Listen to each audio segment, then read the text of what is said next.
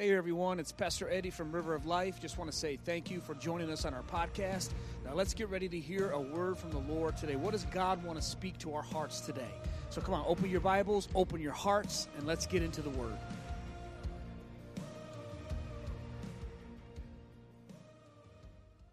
God's just been moving in our church. We just had our new website. We have a whole new system of tracking folks that get saved and these QR codes and all that. They've been just a godsend. We got 10 people gave their hearts to the Lord this last 2 Sundays. Yeah, give God praise for that. We can celebrate that. 10 people just for their first time. Let me add that. First time salvations. We had 9 families, first time visitors 2 Sundays ago. We had 4 this Sunday. I mean, they're just... I told Steve, we get back to fall, we're going to be in trouble in there. Everybody back from vacation. And so we just ordered 100 chairs. And again, earlier this year, River Kids is using this space. And so Lord, help us. These are good problems. But Lord, we just thank you for what you're doing. Your church is alive. Your church is moving forward. Father, not only just here, but all across America, Father, there are pockets of revival, and there is a remnant of people that are faithful and praying. And God, you are adding to the church in this day. Backsliders are coming back, Father, Lord, as you said at the beginning of the year, we're seeing it happen. People coming back to the faith and bringing their families. And Lord, we just ask your blessing tonight over our offering. We pray over it, Lord, and be with us tonight as we look into your word and talk about the Holy Spirit. Can we just right now just pause for a moment and just ask God to just open our hearts to receive the word tonight? Hallelujah, Jesus. We've come here on midweek, Wednesday night, middle of the week. Father, we just positioned ourselves to sit under the teaching of the word. This is what you told us to do. Father, I'm not good enough. I can't do it. I admit my utter dependence upon you, Holy Spirit. Speak through me. Bring the scriptures alive to us today. Holy Spirit, have your way in our hearts and in our lives. We want more of you. Or Lord, should we say we want to give you more of us? Encourage tonight, I pray. Strengthen us, I pray. In Jesus' name. In Jesus' name. Amen. Amen. All right. We were talking in here during the summer for our life group. We did a life group about prayer of the saints, and these were prayers taken from the Old Testament. Everyone from Hannah to Jabez. We just looked at those prayers, and I just want to continue to talk about prayer, but I want to move this into the New Testament. I want to talk about the Holy Spirit, and specifically how he helps us with our prayers and the Spirit-filled prayers, Spirit-led prayers of Ephesians. I'm actually going to get to Ephesians. So as I was studying and preparing this, I said, you know what, let me lay a little bit of a foundation before we jump into Ephesians in the upcoming weeks. So if you have your Bibles, go with me over to John chapter 14. And I just want to lay a foundation tonight about the Holy Spirit. And I'm going to try to not go down any rabbit trails. Hallelujah. Those of you that was with us this summer, you laugh at that. Yeah, amen. So John chapter 14, Jesus is talking about the Holy Spirit. And I just wanted us to talk about the Holy Spirit and set some foundation up before we get into the prayers and praying with the Holy Spirit. So John 14, Jesus is getting toward the end of his ministry here before he goes to the cross. So chapter 14, 15, and 16, really 14 and 16, he really talks a lot about the Holy Spirit. I encourage you, if you don't already have a Bible plan, or maybe you're looking for something to start reading, that's a good place to read chapter 14 and 16 of of John, and let the Holy Spirit just minister to you. Do some cross references, really dig deep into it, and it will bless you. So Jesus is talking here, and I just want us to go through it here. Chapter 14, verse 15, let's start there. We'll read here and then we'll just kind of move forward. He says, Jesus is talking, if you love me, keep my commandments. Or you can say, you will. The new, or the main transcript there actually says, you will keep my commandments. So if you have a King James or a New King James, now we learn this when we do our classes on how to study the Bible, which we will do again this November. I'll be teaching it again in here, how to study your Bible, and we really dig deep into that. But if you've got a Bible, a King James or a New King James, you probably have a little asterisk or italicized word. If you've got a King James, whenever you have an italicized word there, that means that's not the original word in Greek, or there was no word in the Greek, so they put it there in English for us to understand. And so I'm telling you what that original translation is saying is very powerful. Jesus said, if you love me, you will keep my commandments. Now, it's okay if you don't know all of that, because if you keep reading later on in the chapter, he says that exact same thing again. So sooner or later, you get that understanding. I'm just telling you now. He says, if you love me, you will keep my commandments. And then, of course, you can go to 1 John, and he tells us that again. And then Jesus says, I will pray the Father, and he will give you another helper. I want you to underline that in your Bible. If you write in your Bible, which you can, God's not going to get mad at you. He wants you to write and highlight. If you're using an electrical, digital form, I don't know how to do that, whatever. But that's important key words right there. Another helper. That's what I want to focus on. Then that he may abide with you forever. The Spirit of truth. He's talking about the Holy Spirit. The Holy Spirit has many names. The Spirit of truth is one of the most common names. He will, whom the world cannot receive. So the world doesn't have the Holy Spirit. The world has the spirit of the world. They don't understand the things of God. Without the Holy Spirit, you cannot even see or even understand the things of God.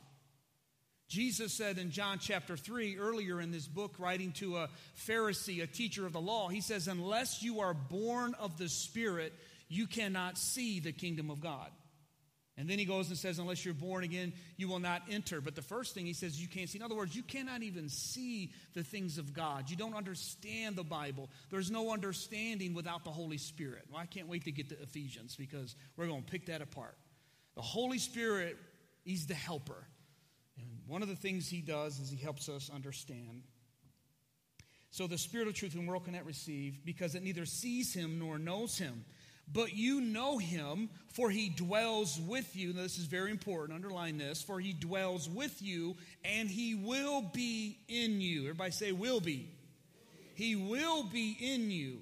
What's he talking about? The Holy Spirit at this time. I know I've taught series on this, and you probably already know it, but if not, just a little recap. The Holy Spirit up until this point was not dwelling within people. Like all those prayers we did in this summer about the prayers of the saints, the Holy Spirit in the Old Testament would come upon people. He would not dwell in people. I don't want to go too far into explaining why that is. Well, we needed Jesus to die. A good scripture to write down if you're taking notes. Please take notes Wednesday nights. Amen. John 7:37. That's the hallmark scripture that kind of is one of the pieces to the puzzle of understanding the Holy Spirit. John 7:37 says the Holy Spirit was not yet given until Christ was died and rose again. So the Holy Spirit's not given yet. He just dwelled with people. He would come upon Elijah, and Elijah would outrun the chariots of Ahab. The Holy Spirit would come upon people, upon Samson. He would come upon all these, David and all these different people in the Bible. He would come upon people. But Jesus said, this is a promise that Jesus made to us, that the Holy Spirit would dwell within you. Can you just think about that for a moment? The Holy Spirit, the Spirit of God, dwells in you and me. Think about that. That right there will change your life forever. I mean, when we really grasp it. We need the Holy Spirit's help, and I'll show you that in Ephesians, to even understand that.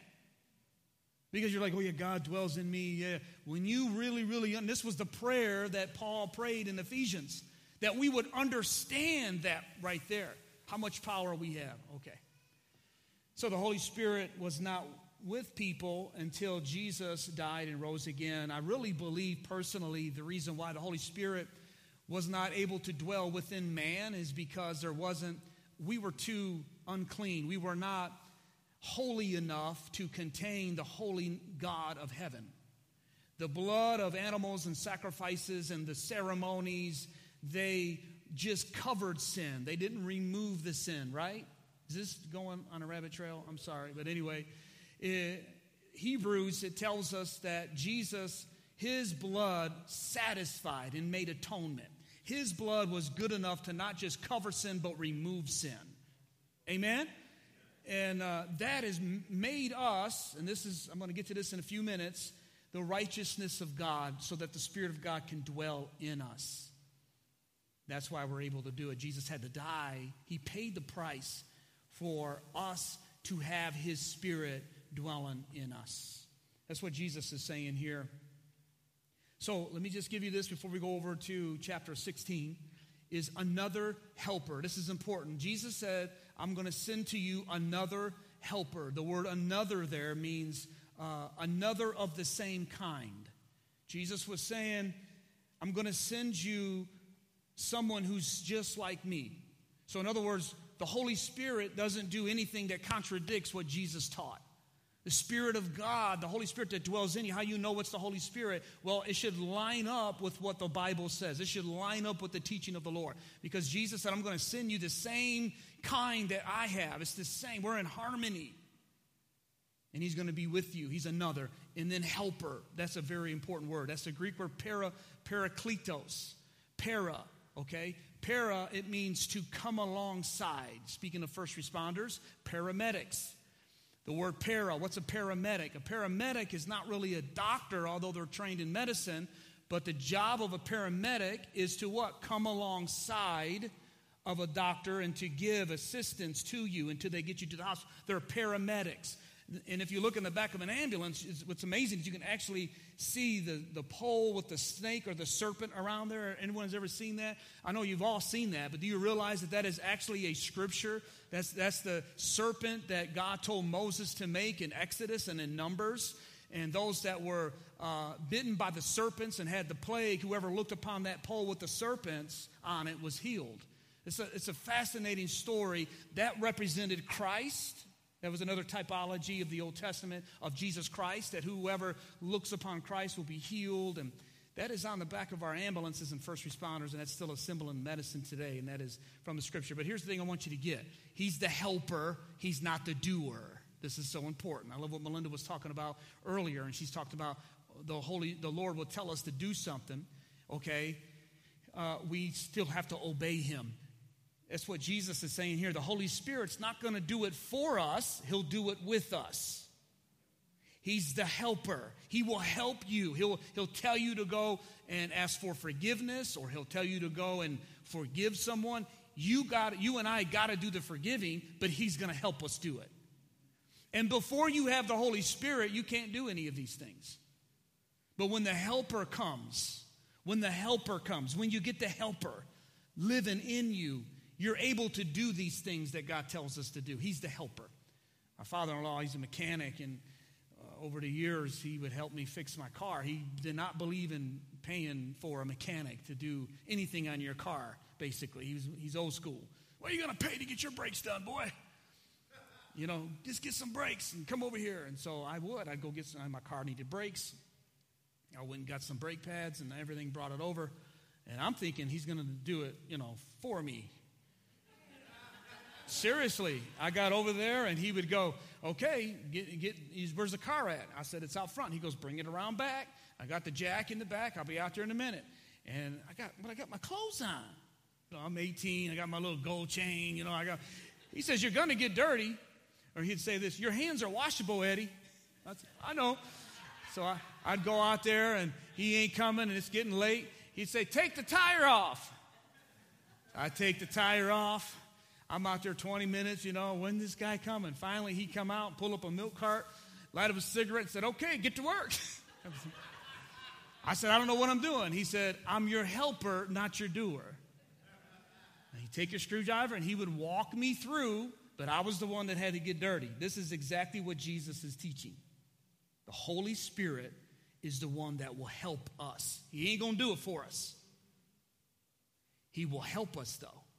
And when you obey him, it was amazing how when I followed his instructions, I did that job on that car. I eventually ended up rebuilding a motor in my car. My Mustang had a busted piston ring from the engine block up with a helper. It's amazing what we could do when we rely on the helper. But that's important for us to know is the Holy Spirit is a helper. He's not the doer. That's why whatever he tells you to do, he's going to help you do it. He's going to call you to do something. He'll have you step out in faith, get involved in a ministry, start in the ministry, share your faith with that coworker. I don't know, whatever it is, whatever he tells you to do. This is just for somebody here today. I want you to know, don't be afraid. He will help you do it. He will help you do it. And when you obey him, you'll see that he's helped you do it, and your faith is strengthened. You're like, whoa, this really works. When I got finished, I was like, wow, the old man knows what he's talking about. Wow, this stuff really works. Okay, go over to John chapter 16. Jesus continues his teaching of the Holy Spirit throughout this 2 chapters, but let's get to chapter 16 and look at verse 5, and we'll kind of land in here a little bit. And he says in verse 5, "But now I go away to him," that's his Father, that's God, "who sent me, and none of you ask me, 'Where are you going?' But because I have said these things to you, sorrow has filled your heart." Now let's not be too hard on the disciples. They've been with Jesus for 3 years. They've seen him do miracles. They know he's the Messiah. They got it. And then he looks at him and he's telling them, listen, I'm going to not be here forever. I'm getting ready to go away back to God. They didn't understand it fully, but could you just imagine? They thought Jesus was there to overthrow Rome. They are still there. And this is actually, here I go rabbit trail a little bit, but this is a little side road. This is what got Judas hung up. Judas did not like this whole idea of Jesus suffering in all of this. But Jesus is preparing them. And I love what he says. And he says, don't be sad. Verse 7, "Nevertheless, I tell you the truth. It is to your advantage that I go away. It is for your benefit," he's telling them, "that I go away. For if I do not go away," here it is again, "the helper, he will not come to you." Again, I think he's saying Jesus knew that it would be his blood that would make the atonement and satisfy the law of sin. They couldn't handle that right now. He would try to tell them that little by little, but they couldn't handle it. I'll show you in a minute why. But Jesus knew that his death would be necessary for them to receive the Holy Spirit. "He will not come to you, but if I depart, I will send him to you. And when he," and I love if you underline the word "he" here, it's amazing. You'll notice the Holy Spirit is not a it, right? We know that. He's not a force. He's not it or a wind. Those are just symbols of who he is. He is a person. He is the third person of the Trinity. He is God. He is God in the Spirit. You have God the Father, God the Son, God the Holy Spirit. If I could say it like this, God, when you and I ask for help and when you and I ask for our prayers to be answered, we pray to God, but you know who does the actual work? It's the Holy Spirit. It's not Jesus either. Jesus is not going to come from heaven and change our tire. It is not. The Bible says he is at the right hand of the Father where he forever makes intercession, which, by the way, doesn't mean he's up there praying and interceding. It means his blood, I really believe this, and Hebrews can back it up, his blood is still in heaven, and that is what makes intercession on behalf of you and I. He is there. We know he's standing at the right hand of God. When Stephen was stoned, Jesus gave him a standing ovation. He's there, but he's not praying. He represents the advocate, the mediator. His presence is who he is. And by the way, God the Father, he did his work in 7 days, actually 6 days, and then he took a nap. And then Jesus came and he did his job for 33 years. What did he say when he got on the cross? It is finished. What was finished? His job. God did his job. Jesus did his job. And guess whose job it is now to work with you and me every day, every moment of the day? It's the Holy Spirit. Come on, somebody. Come on. That's who it is. That's who it is. Jesus is saying like this, those you wrestling fans, you guys remember, your tag team back in the day when wrestling was real, you had like the British Bulldogs. They would tag me in, right? And once you tag, here comes the other guy. Same way what Jesus did. Jesus tag teamed the Holy Spirit. And the Holy Spirit is the one that is working in the earth today. And Jesus could not be everywhere all the time. He couldn't be. He was in a man's body. He could not be everywhere all the time. But the Spirit of God is, and the Spirit of God can. Don't try to understand it. Just believe it. Jesus tried to explain it to a very educated man in John 3, and the man said, I can't get it. I don't understand. And Jesus said, you are a teacher, and you can't get it? Come on, Nicodemus. He said, let me break it down for you. He said, you see the wind? Nicodemus says, yeah, kind of. He goes, that's the same way with the Holy Spirit. You don't know when the wind comes. You don't know where it goes. You can just see the manifestations of where the wind is, but you can't see the wind. Same way with the Holy Spirit. You don't know where he's at, but you can see the manifestation when he's working. You can tell when he's working in you, when you got more love, when you got more compassion, when you got more patience. Why? These are the fruits of what? The Holy Spirit. You get me fired up on Wednesday. Come on, we got to be calm tonight. No, we don't. Hallelujah. Help me, Jesus. That's right. That's what the Holy Spirit does. It's his job now that he does. But he's a person. He's a person. Jesus said, I will send him to you, and when he has come, he will convict. And let's land here tonight. He does these three things. He will convict the world of sin and of righteousness and of judgment.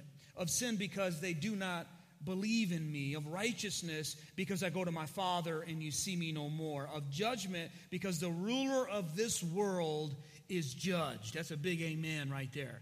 The ruler of this world is judged. And let's look at verse 12.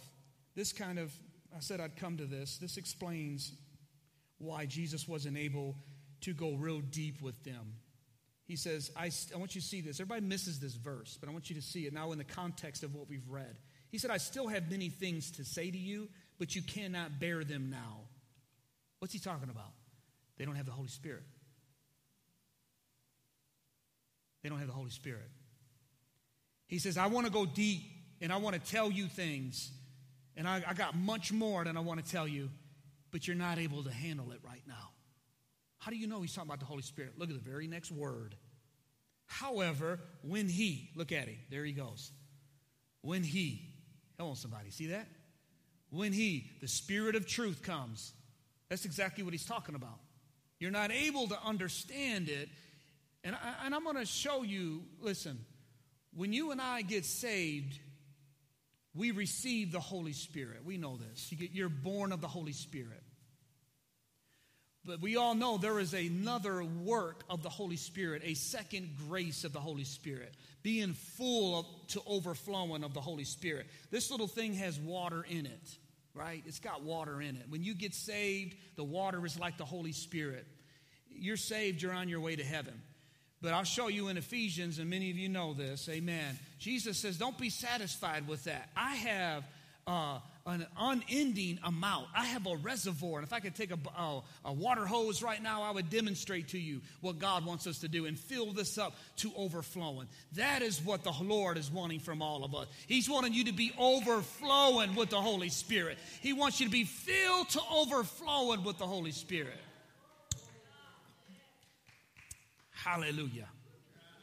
You know why? Because you leak. Because we leak. You're going to need it. You need it. Sunday was awesome. We love being in the presence of God. Here we are Wednesday. We need it again. We need more. And you're going to wake up in the morning, you're going to need more. Right? So this is where, the church, we just help feed you and celebrate what God's done in your life. But we can't live by Sunday alone. We can't even live by Sunday and Wednesday alone. Come on, somebody. You can't live by going to life group Sunday and Wednesday. You need and I need the Holy Spirit every single day of our life. Don't you? We do. We need him. Hallelujah. The Holy Spirit, if you're taking notes, you write these three down.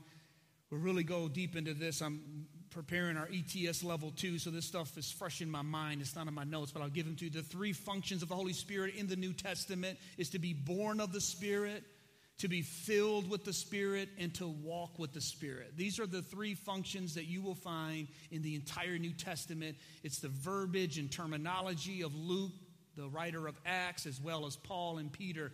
You get born of the Spirit is necessary for eternal life. Being filled with the Spirit is necessary for the work of Christ. And to walk with the Spirit is necessary to have victory over the flesh. Y'all with me tonight? Did you get some coffee? Hallelujah. That's what the Holy Spirit does, those three things. And so here, he said, I got more to tell you. I got more to tell you. And he does tell them after the day of Pentecost. Actually, when he rose again from the dead, he breathed on them, gave them the Holy Spirit. Then he told them to go wait. They went and waited. They were filled with the Holy Spirit. There's part 2. There's the second work of grace. And then the Holy Spirit is just all full in the New Testament. Paul comes along in Philippians, Colossians, Ephesians, and tells us, tries to help us understand what does it mean to walk with the Spirit and all of those things. But he tells them right here, what we just read, tells them 3 very important truths, and I think they're very generic. These are the 3 main generic beginning truths that the Holy Spirit does. And again, I wanted to set a little foundation because it's going to make sense as we go into prayer how this works with that as we go forward. So he says it there. He says when the Holy Spirit comes, he tells you he will do 3 things. And these are the 3 main important truths that he does. He says he will convict of sin. Now let me tell you something. The word convict there, it means to convince. It's a better word would be convince. It'd be convict means to convince. So you can write this down. He will convince us of what is sin. That's what the Holy Spirit does. So one of his very first jobs on earth is to convince us of what is sin. It's what he does in the earth. He convinces us, just think about it before you even get saved. You know, it's the Holy Spirit that leads you and us to God. Right? John chapter 6, Jesus said, no man can come to the Father unless the Spirit draws him. That's his job. He drew every one of us somewhere, sometime in our life to God. How did he do it? He showed us, watch this, that we needed a Savior. Some of us, someone said that one of the things Jesus come to do is he come to show the saved, that he come to get the saved lost and the lost saved. The saved lost was the Pharisees because they believed they were already saved. And one of the hardest things in the world to do is to convince someone who's really lost and thinks they're saved to really convince them that they're lost. It's called religion. Everybody say religion. And I get it all the time. It's so funny. I was meeting the new person I was telling you down here in Belleville. I was talking with them. They said, oh, what time is your mass? I was like, okay. 10:30 Sunday. You know, I don't even have, just come.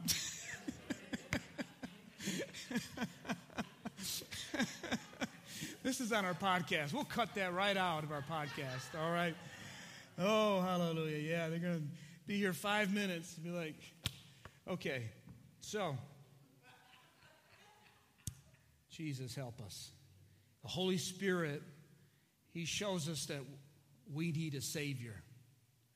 And it's a beautiful thing to be convicted or feel the convincing of the Holy Spirit. You do see this in the Old Testament when King David cut the robe off of Saul. The Bible says his heart smote him. That was conviction. The Spirit of God was with David. The Spirit of God came upon David a lot. Jesus even said that. One of the most, besides Daniel, he was one of the most Old Testament person that had the Spirit of God working in his life so much. But you see the convincing or convicting work of the Holy Spirit there. That's his job, is to convince us that we need a Savior.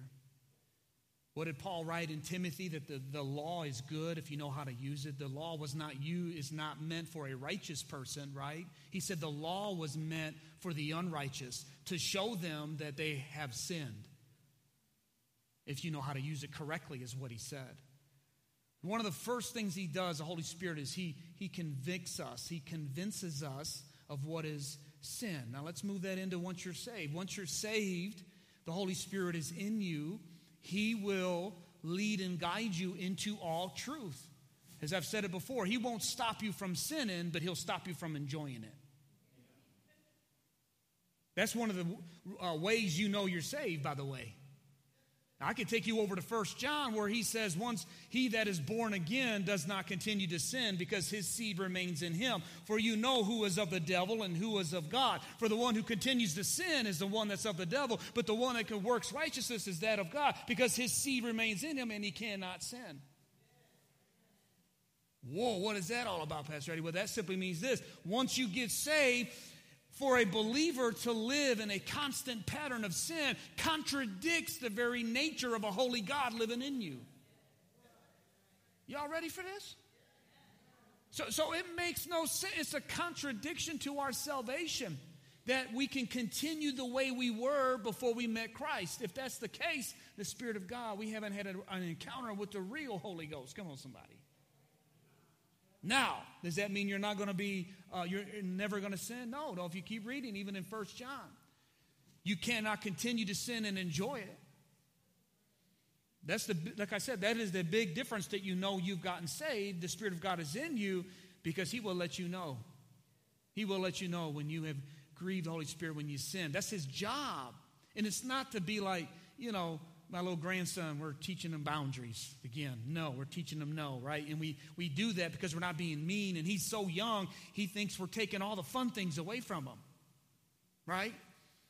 But no, don't, he pulls my heat vent duct right out, man, and starts pulling the things out. And it's like, that's not a toy. He's laughing and smiling. He can get cut. He can get hurt down there. So the Holy Spirit, that's what He does. He's keeping us, and we know this, but sometimes we got to be reminded of it. But that's what He does. He convicts us of sin, and He convinces us of what is right and what is wrong. When you walk with the Holy Spirit long enough, Hebrews tells us this. A mature Christian, are you ready for the definition of a mature Christian? A mature Christian, according to Hebrews, is one who is able to discern between good and evil. That's it. That's it. Someone who by exercise and by experience, who's able to discern the voice of the Lord and say, I shouldn't do that, I shouldn't say that. And when you do, oh, forgive me, God, my heart is grieved. That's when you're walking with the Holy Spirit. That's His job. That's what He does. He also uses us as carriers of His Spirit to be what? To be the salt of the earth. To be the light of the world. There's where all that teaching comes in. Your light is not the light of the world. My light's not the light of the world, but the Holy Spirit is the light. The Holy Spirit in me is the light. We are the salt. We are the ones that are the ones that are speaking out. We're God's righteous standard in our culture today. Back into the end times teaching. Remember I showed you out of 2 Thessalonians, it says that he that is holding back the Antichrist even right now will be moved out of the way, and then all lawlessness will come and be just puked out onto our streets. The Bible teaches that. Who is that righteous one that He's holding back the sin of the way? It's the Holy Spirit in the church. That's us. That's us. You imagine if you remove the Christians from society, there's no one that's going to say, don't do that. Can you imagine that? There's no one that's going to say, no, aliens aren't real. Those are demons, or those are some, they're going to believe in anything because we're going to be removed out of the way. We are called, when the Holy Spirit is in our life, we're the light of the world. Wherever you are at work, wherever you are in your community, you're there to be the light of that community. Sometimes we forget that. I love Proverbs. It says, he who waters will be watered himself. Proverbs, I think it's 24. It says, he who waters, he who shares his faith, he who helps people, shares the gospel. You are watering, spiritually watering a soul. Proverbs says those that do that will be watered and refreshed themselves. I think sometimes we get stagnant just simply because the Holy Spirit is in us wanting so bad to help someone change their brakes, to help us move forward, to help us live for Him, to help us do what is right. And we just don't obey Him, and we end up becoming stagnant and it hurts us. Okay, that's enough. Let's go. He will convince us of sin. Number 2, he will convince us of righteousness. This is important. This is really going to get important as we talk about prayer. He assures us is a better word, is another word you can use. One of the jobs the Holy Spirit does is he assures us that we are saved. Look at Romans. You got that on the screen. Romans 8. I love this. Romans 8 says, "For you did not receive the spirit of bondage again to fear when you received Christ." He said, "But you received the spirit of adoption by whom we cry out, Abba, Father." Now, you need to understand that word adoption. People say, we're all God's children. That's a lie. We're his species. The human species, God created them, but we are not all children of God. Jesus told the Pharisees, you are of your father, the devil, because the desires he has, you want to do. So we know we're not all God's children. This is important to know theologically, because sometimes people say, well, once you're a child, you're always a child and all that. You know, we've been adopted. Ephesians 2 says we are children of wrath, deserving God's punishment and righteous judgment. Whoa, that'll hurt your inner child. But it's important to say, okay, and allow the Holy Spirit to help you understand, because that really shows you that you need a Savior. I remember Charles Spurgeon said, you got to preach the gospel. You got to give them 90% of hell and 10% of the gospel. He said, because hell, you got to chase them to the cross. And that's so true sometimes, because we think we're so good. But this is a good verse here. It shows us that we've been adopted, by whom we cry, Abba, Father. This is the Greek word, means daddy. Look here. The Spirit himself, this is what he does. This is what he does. The first thing he'll do in your life. After he's convicted you of sin, he's drawn you to God. Now he will bear witness with your spirit, because we are body, soul, and spirit, made in the image of God, triune with a free will. Our spirit becomes born again. It becomes connected. It becomes alive. Sozo, saved, healed, delivered, restored. It means all of that. That word saved does. By the Spirit of God. But this is what he does. He bears witness, or he affirms that we are children of God. I love that. And this is important because many people struggle with the fact that they are saved. How do I know I'm saved? Is it a feeling? It's believing. This verse right here. But if you really stop and pay attention, I'm sure that you can recall a time when you felt something from God that you were saved. A peace. I tell people, I always explain it like this. It was like sliding safe into home plate when I got saved, because I was always running. For me, I didn't really see an angel or nothing spectacular, but there was, when I prayed that prayer and committed my life to Jesus Christ, it was different than all the other times I said, God, if you get me out of this one, I'll serve you. And he did, and it was different. How many can say, I do recall an inner witness, a calmness when I got saved? Amen. How many? Man, good. There should be a release, a clearing of your conscience. Hebrews says he actually does that. He purges our conscience. And you hear songs and you hear people say, man, the sky was bluer and the grass was greener. Lyndall Cooley has those songs. And man, I can testify to that. Amen. Amen. This is the verse right here. This is what the Holy Spirit does. Why is it so important when you go into prayer? Because many times the enemy will try to convict us or try to condemn us. He'll try to shame us. He'll try to say, God's not hearing you. You ain't saved. But if you will calm down and stop and listen for the Holy Spirit, he'll bring you this scripture. He will give you assurance that you belong to God. Your sins are forgiven and you are the righteousness of God.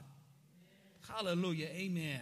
Here's another verse. The greatest gospel verse in the entire New Testament. 2 Corinthians 5:21. He made him who knew no sin. Come on, you know it. To become your sin and my sin. He became our sin. I know I really drove this home on Easter weekend, and I do it every Easter weekend. resurrection. That is so important for people to know. He became sin so that we can become the righteousness of God. Now, this is the second point. The Holy Spirit comes to convict the world of sin and to convict of righteousness. Now, this is where I really need to show you something. There are two kinds of righteousness that we have in our society today. One is right and one is wrong. This is important. I still deal with this today, and I'm sure you do too, talking with people. They say stuff like, you needed Jesus, Eddie. You needed that Jesus. Me and the man upstairs, we're okay. I pay my taxes, I give, to Red Cross, and I do good, and I've been faithful to my wife for the most part. She ain't caught me, whatever. There's this kind of, you heard it. You know, people in your family and coworkers. That's the righteousness of man. That's when we compare our good works with other people's good works. That's called the righteousness of man. The righteousness that comes from the law. Theologically, it's called the righteousness from the law. In other words, if you obey the law, then you're made righteous. And there is a good feeling when we do something good. It is a very good idea that you don't cheat on your wife. It's very, very good. You're going to have a lot more better, happy, successful marriage if you don't. It's good that you don't rob people and hurt people. It's good that you don't lie. There is for the Christian, it shouldn't be a self-righteous, but a self-affirming that you're obeying and doing what God's called you. But here's the thing. None of that, even if you obeyed the good commandments, and even if we were really, really good and we gave money and gave everything we have, the Apostle Paul says you can give your body to be burned. But if we don't have love, if we don't have the relationship that comes with God, it's righteousness from our own works, and it's no good. It's not good enough. That's the problem. It's not good enough to satisfy a holy God. That's the job of the Holy Spirit, is to come along and to show us, convince us of what the real righteousness of God, the real righteousness is, and that's the second righteousness, the one that's correct. That's called the righteousness from God. Did I give you Philippians back there? Put Philippians in. You guys probably heard this. Paul, the great apostle, he is getting into a little bit of a debate over who is holier than who with the church in Philippi. He is a very educated man, but the Apostle Paul was not a very good public speaker. They would make fun of him because of his speaking. They said his speaking is not impressive, but his letters are very impressive. He was beaten. He was left for dead. He was not the super apostle that we would think of today. And so these super apostles were coming behind him to his churches that he started and would say, Paul thinks he's got the revelation, but no, he don't have the whole revelation of God. And they would try to confuse the people. And so in Philippians, Paul really goes off on them and he starts telling them something. He says, listen, if anybody has a right to brag that they are righteous according to the old way before Christ came, he said, I am the guy. And then he gives us a little list. He said, I was circumcised on the 8th day. That's exactly what the law said. Of the stock of Israel from the tribe of Benjamin. He is a thoroughbred Jewish male, circumcised exactly according to the ceremony requirements, a Hebrew of Hebrews. Look, concerning the law, I was a teacher, an educated Pharisee. Concerning zeal, I persecuted the church. And then he said, concerning the righteousness, here it is, here's the first righteousness, the righteousness which is in the law, the righteousness that gives me a pat on my back, I'm a pretty good guy, He said I was blameless. I was perfect. He was the most holiest, noblest person that you can meet. There's a lot of good people, that we know. You probably know some good people. Maybe, you're some good people. But he said the Holy Spirit came into his life and showed him verse 7, which is, but what things were gained to me, these I have counted loss for Christ. Yet indeed, I also count all things loss for the excellence of the knowledge of Christ Jesus my Lord. I have suffered the loss of all things, watch this, and I count them as rubbish, or dung. King James says dung. Y'all know what dung is, don't you? Out in the farming community, yes, we do. He says, all of the good stuff that I did, the giving of the money, and the time, circumcised the 8th day, followed the law. And that must have been a huge blow. He's an older man by this time when he got converted. So he's like, all that I've done. And this is really where I try to bring it home to people, and I start telling them about being born again. I start witnessing, sharing my faith, talking to people.